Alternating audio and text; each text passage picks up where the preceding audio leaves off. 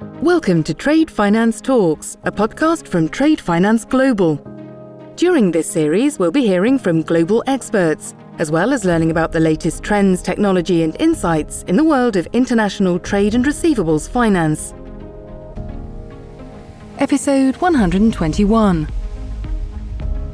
What does Go do? I think in a very simplistic manner, Go is an SLA that guarantees you that the payment as starts is delivered in full value to the beneficiary bank. My name is Dipesh Patel, editor at Trade Finance Global. Today, we're honored to have with us Shirish Vadivkar, the Global Head of Wholesale Payments and Trade Strategy at Swift. Now, with the upcoming Sibos conference on the horizon, there's an awful lot to discuss. Last year, I'd say the focus was really on standardization, the transition to paperless trade, and the real-time 365 operations from a payments perspective. But what about this year in Toronto? We're going to be delving into some of the latest trends, the developments around ISO 20022, and how Swift Go is revolutionizing cross-border transactions for SMEs. We'll also touch upon the role of blockchain in the industry's future and the impact of some of Swift's collaborations, including their sandbox collaboration on the adoption of central bank digital currencies or CBDCs. As we buckle up and explore some of those keys to creating a successful international trade and payments industry in 2024, we'll be looking at all the steps needed, whether that's interoperability, standardization, or other developments. So we're looking forward to discussing the future of payments and trade together at Sibos 2023. Shirish, welcome to Trade Finance Talks. Hey, hi guys. Hi Dipesh, thanks for having me. This is really a good opportunity to talk to you guys. Yeah, absolutely. Such a pleasure. And thank you for having us, Sibos. So quick introduction. Who are you? Where are you from? And what do you do, Shirish? All right, Dipesh, you covered a fair bit of what I am right now, but to add to that, what I do is I manage wholesale payments and trade strategy at Swift. I'm based in Singapore. While Swift is not new to me, I am new to Swift. I joined Swift last year. Before that, I spent 25 years in banking across various divisions like retail, corporate, institutional banking. I also luckily have a multi-geography experience. I worked in India, I worked in the Middle East, Sub-Saharan Africa, and again, Asia. At Swift, wholesale payments and trade actually is an integrated function. So it covers core payment products for B2B payments. It covers market infrastructures, the work we do with them. It covers our initiatives for corporate treasury, improvement in how we are in the corporate to bank space as a company, and of course, trade. One of the things I want to talk about is an integration between trade and payments, and that's the reason the division is structured this way. I've been working in payments and trade for a long time, before Swift at Standard Chartered Bank, where I headed payments for them, and also have worked in correspondent banking and FI trade. So probably jack of all trades. Jack of all trades, indeed. Thank you very much. And I think that's what we're really trying to unpack here, which is that intersection between trade and payment. So last year, we spoke to Rishi, the global head of corporates and trade go-to-market at Swift, and painted that pandemic recovery picture and also how we accelerate that push towards digitalization. Shirish, what are we expecting from Sibos this year? What are the key themes that you think this conference will be covering? If you look at the theme, it is collaborative finance in a fragmented world. And that is what we are excited to welcome the world to come to Toronto to talk about it. So we have hundreds of speakers, 180 exhibitors and counting. And we hope to best the number of attendees we had last time we were in Toronto in 2017. For your audience specifically, I would like to share that we have a few curated sessions on trade. Keeping on with the thematic of last year, we are using the sessions to increase knowledge, but at the same time, engage the industry to understand how the thematics play out and what is on top of mind so that it informs us in strategy, it informs us in how we service the community on the way out. Our strategy in Swift, very quickly for trade, is to support a future-ready trade ecosystem, which is anchored in standards, promoting interoperability, and the continued digitization of trade. Now, these three things are very important, and I'll cover them as we continue talking. Under standards, we are looking in a session that we're doing in Sibos, where we will talk about our first corporate to bank guarantees, how we've launched them and how they're the first ISO full cycle APIs. We're looking at what challenges we'll face in adoption and how do we grow that particular set of APIs to do more than just guarantees. Interoperability, I think you are aware that the world is fragmented, and the better we get on interoperability, the easier it gets for banks to adopt various products offered in the space of trade. This is where we work a lot with our partners, and we've done POCs on how electronic bills of lading can interoperate.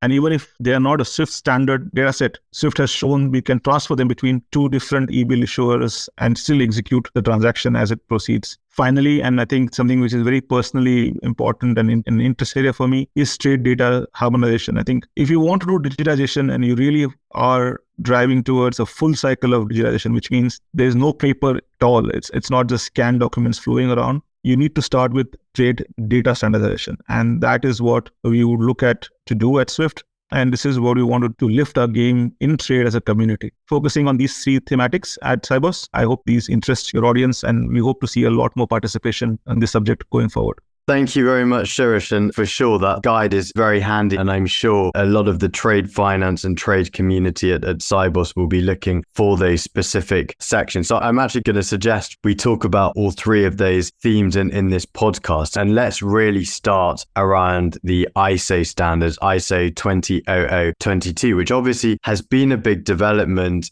within the payment space, I think less so in the trade space. And could you perhaps talk about some of these developments and what your thoughts are on how they actually impact trade and where you see that progressing and developing? Absolutely, Deepesh. I think you're right when you said the initial start of ISO does not start with converting the trade messages to ISO, but at the same time, we all know this is an integrated space. So at Swift, we have more than 50% of our MT103s or now PAXO 8s, which are linked to trade, which basically means that it's impossible that we do changes in the ISO for payments and not impact the world of trade. That is critical. At this point in time, while we are focused on bringing the new standards of payments, there is a lot more work we're doing in parallel to how it impacts the trade cycle at banks, because the payment cycle is improving on a data set to ISO. Without just talking about just that, I think I also will talk about the work we're doing with ICC here. And this is a common thematic you'll see with Swift now about being an open collaborative network that we are evolving to. This work with ICC is to create the first API standard for guarantees. There are two things which are different here. One is that we are focusing on improving how corporates interact with banks, because the transaction doesn't happen at a bank, right? It happens at a corporate. So we're trying to reduce friction and improve the data standardization at the corporate to bank leg. And that's the first step. The second is we want to start building elements of ISO already into this API, so that data standard is ISO, if not the messaging standard. This is in a way pushing the envelope, pushing ourselves to move further along the ISO space, use the benefits that particular data set will bring, and use it for sections which are most important for documented trade, which is the highly involved and operationally heavy processes that are part of the guarantees lifecycle, issuance, amendments, cancellations, all of that. This is one way of also, bringing ISO to trade. At the same time, I would not ignore the fact that as payments move to ISO and more data is available on that particular layer, there will be more benefits from an end-to-end data processing cycle, right? Your reconciliations improve, your ability to track the payments will improve, you can screen smarter. So there is a benefit for the entire payments and trade ecosystem that will happen because we are migrating to ISO. And I think rising tide will lift all ships, including trade businesses and efficiencies. Thank you very much. And I think that's really helpful to our audience. Do you have any dates or expectations for when we might see the development of these API standards for guarantees? And could you also clarify, is it around the MT760, which is the current messaging type, which you're looking to migrate over to ISO? The API standards got published this month, so they are live. The way we've gone around is that it is not just limited to Swift corporates, but every bank and any bank for that matter can use these standards for their own corporates that they connect to. So those standards are live. It was jointly published between ICC and Swift, and you'll hear some more press coming around it, so to help the industry get aware of the standards. On your second point, on the timelines of various things we're doing with the industry, I think the consultative phase of this conversation is very important for us, because we actually had a very pragmatic way of doing these conversations with the industry. So the idea was not to talk about 760 or 798. The idea was saying that, okay, these standards will continue, they'll coexist, but some of our clients and some of the corporates are using APIs to better manage their own operational processes, because APIs allow you to call the process of issuing a guarantee as it is required in the supply chain, right? So you don't have to wait for the bank interface layer to ask for a 798. That was the demand from the industry. So we said, let's focus on the APIs independently of 798 changes. And we also have been pragmatic about that, and we haven't gone and changed the 760 because the bank-to-bank layer does not that critical to change, but the corporate-to-bank layer is where the friction was. Industry consultation allowed us to hone in to the point where we could create the replacement, or I call it replacement, but actually it will run coexistingly with 798. This is the way we run our consultations. This is the way we want to collaborate with the industry. Go to the problem that is important in trade. So Deepesh, I was going to reflect on the fact that trade, you will never see silver arrows. It's a complicated business. It has multi-layered interactions. It has a lot of ecosystems, a lot of partners. We don't want to start at things which create a lot of inertia or pull people back. We want to make achievable but meaningful changes to the world of trade, digitize it to push it in the direction of what we want it to go to. Thank you very much, Shirish. Now, let's go on to your second point that you mentioned earlier, which is actually around e-bill of lading adoption. It's talk of the town here in London at the moment, of course, especially as the electronic trade document bill became an act and will be enshrined under English common law as of around the 20th of September. Can you perhaps talk through what this means? I know you guys have a collaboration with eDocs Online and CargoX, which really does show that commitment towards pushing the boundaries of what's possible in the trade and payment space. I think we'll break the question down into two parts. Let's talk about what does it mean to have a law in place? And then we'll talk about the challenges that practically still exist to get this done, right? The biggest thing about having a law in place, it allows a reassurance that there is a legal framework that helps this particular conversation to proceed. We are also hoping that given the ubiquity of English law as a genesis in many other markets that end up following English law, the ability for this to replicate, the approval to replicate itself in many more jurisdictions is fairly easier. But we're not going to stop there. We are not going to depend on just the law, because having the law in place does not really mean the execution will happen, right? The law creates a framework, the law creates a fallback in case we have disputes or we have unhappy moments during conversations. The more important conversation is, how do we get this done? This is what we were doing with our workshop POC we did with our partners. The real problem, where the rubber hits the road actually is in driving adoption, in driving collaboration across parties in this conversation. So the EBL POC, and we'll do another one, was about highlighting those areas where you need to make sure that these have to be in place. And it was important for Swift because we don't even have an EBL standard that is running on Swift, right? It is not a Swift empty message. So it was important for us to also make sure that our network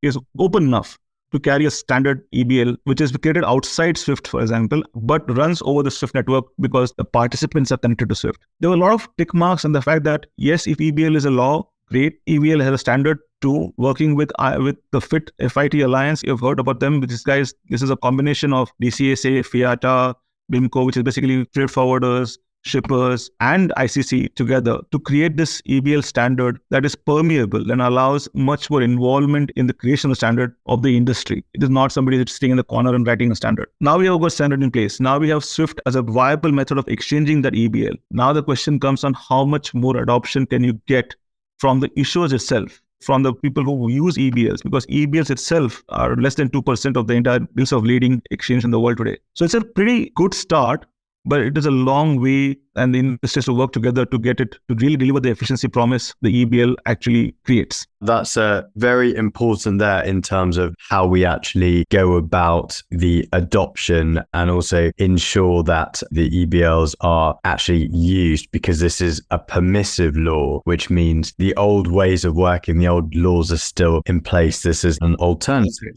The final piece that you mentioned is really around that trade data harmonization. Some estimates predict that there are around 4 billion documents wedged in paper documents wedged in global trade. How do we go about harmonizing the colossal numbers of data points, and what's Swift's role in this? This sounds cliched, but collaboration is the key conversation here. We're very enthusiastic about the participation we have with ICC DSI. They have embarked on a very ambitious project on what they call as documenting what are the key data elements in trade documents. These are 7 key trade documents for digitalization. You must have heard about ICC's work in that direction. The idea is that piece of work actually identifies the minimal or the optimal data set required that represents each of the trade documents, which is bill of lading, certificate of origin, even the commercial invoice and more, insurance documents. First step is about understanding commonalities and minimum requirements that we can use for creating a data set or digital data set for the documents. That's first step. That's important because if you do not have that harmonization, anything you build on top of that will end up in some friction somewhere where a particular jurisdiction may find it incomplete.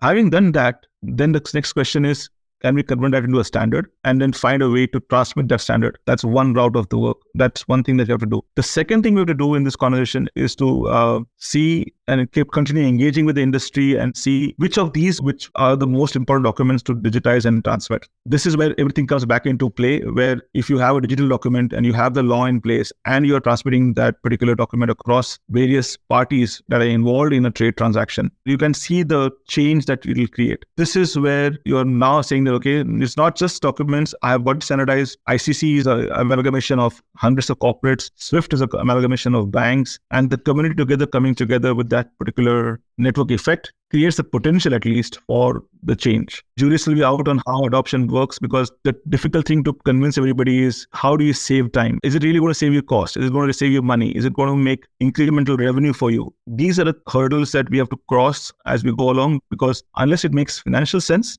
unless we are able to show sustain economical outcomes for these conversations, these will remain in the space of standards. And a standard is not a standard unless it's adopted. Absolutely. So just to summarize, we need to create the rules, create the standards, create a way to transmit those standards, engage with the industry, prioritize what those most important documents are. And also, I think most importantly, as you said, look at the business case. Is it a time versus cost versus revenue piece? I have a question for you around the payments piece, because I think that's also incredibly important and also interconnected. I know you guys launched Swift Go recently. How is that going, and how has that helped SMEs in that low value cross-border transaction piece? And also, can you talk about whether there are any other further collaborations in the payment space that are helping grow that area? Absolutely, Dipesh. I think this is very core to Swift. I think our approach to Go is gaining momentum quite rapidly. I would think we have more than 600 banks and 130 countries connected over Go right now. What does Go do? I think in a very simplistic manner, Go is an SLA that guarantees you that the payment as starts is delivered in full value to the beneficiary bank. That is what it guarantees. Now, it is very important for SMEs, and I would not just say SMEs, but let's talk about SMEs and let's talk wider. It's important for SMEs because typically as exporters, in their roles as exporters, small exporters, the ability to predict that whatever they have billed for is important as they're fighting in a very highly competitive environment for pricing, and especially when you talk about export economies. If my input cost, or the banking cost is called input cost for that SME, is unpredictable, then I will end up pricing slightly higher and may price myself uncompetitively in the market. Price guarantees or confidence that the money as invoiced will be received improves the way they can price. It also improves the supplier relationship for them in turn, because they can give the same guarantee downstream that yes, this is going to be a transaction that will be delivered as invoiced. The reason I said it is not just SMEs, and I just want to widen the conversation out to you, is that the trend of having low value payments is not just limited to SMEs. Low value payments are quite prevalent across corporates too, either because the way technology has allowed payments to not require to be batched up, and they have ERPs and efficient accounting platforms that can generate payables and receivables as and when they are created, or the fact that people themselves are in economies or in industries like the new economy industries where there are many more payments, higher volume payments, but lower value. This could be the creator economy, this could be the shared economy kind of industries, ride-hailing platforms, the freelancing services platforms. E-commerce has moved into a space which has high amount of low value payments. Yeah. And in low value payments, if we have predictability of delivery, it improves the entire economical value of that payment and the impact it has on the supply chain. This is Go, and we are quite excited about Go. One more topic I want to talk about is cross-border pre-validation. I think payment pre-validation, if you look at it, is quite commonsensical. Prevention is always better than cure. Preventing a payment to fail because we have the account number incorrect or the beneficiary name incorrectly spelled, or purely just simple transposed account numbers, that accounts for a fair amount of payment rejects across the world today. And that's actually avoidable. So payment pre-validation is an initiative at Swift that we are championing and pushing out with our community and our banks, because we would like to help them solve for payment errors before they happen. figure out if the beneficiary is valid, the account details are valid, or before you send the payment out. If you do that, it also reduces the cost of repair. It reduces the time taken for you to figure out where the payment went. The 3-4 days that you lose, you don't. You can keep on sending accurate payments first time, every time. That is go, and that's the validation. Hugely important. And, you still see payment times of several days, more than a week in some odd use cases. So there's really an industry effort to push this down. One final question. We're nearly out of time. There are several leaders across trade, treasury and payments who will be coming to Sibos Toronto 2023. And let's try and take a 12-month view on this. What are your tips for those coming to Sibos? How would you suggest that they make the most of that one very intense week so that when they come back to Sibos 2024, they know that they've made some progress? So what tips would you offer leaders attending Sibos in just a few weeks' time?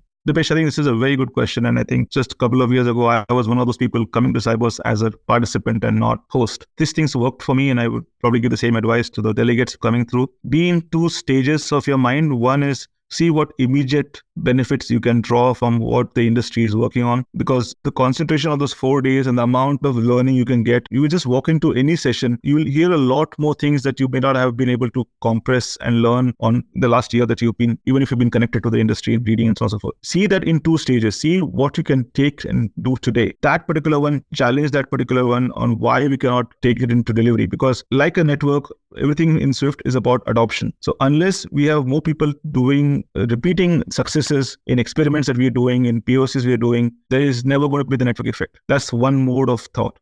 The second mode of thought is challenge us in those conversations that you're going to have with your partners, with Swift. Challenge us to talk about things that are a little out on the horizon. Look at the impact that tomorrow may bring on today, and do those conversations at Sibos. This is the place where you can really collaborate. This is the place you can ask those questions. And you're talking to people who live, breathe, and eat these opportunities, these new initiatives and new innovations that will help the industry. The space, the time you get at Sibos is a very unique time to be able to push those conversations in a very different orbit. I really wish people do that more, and I encourage them. And this is what I would respond to you, Dipesh, about the 2 things one should do at Sibos. Shirish, thank you very much for joining us on Trade Finance Talks. Thank you for helping us prepare for Sibos 2023 and also providing us with quite a succinct list of updates in terms of what's going on across trade, treasury and payments. We're really looking forward to Toronto and look forward to catching up with you on the ground there. Thank you very much. Thank you, Dipesh. The pleasure is all mine.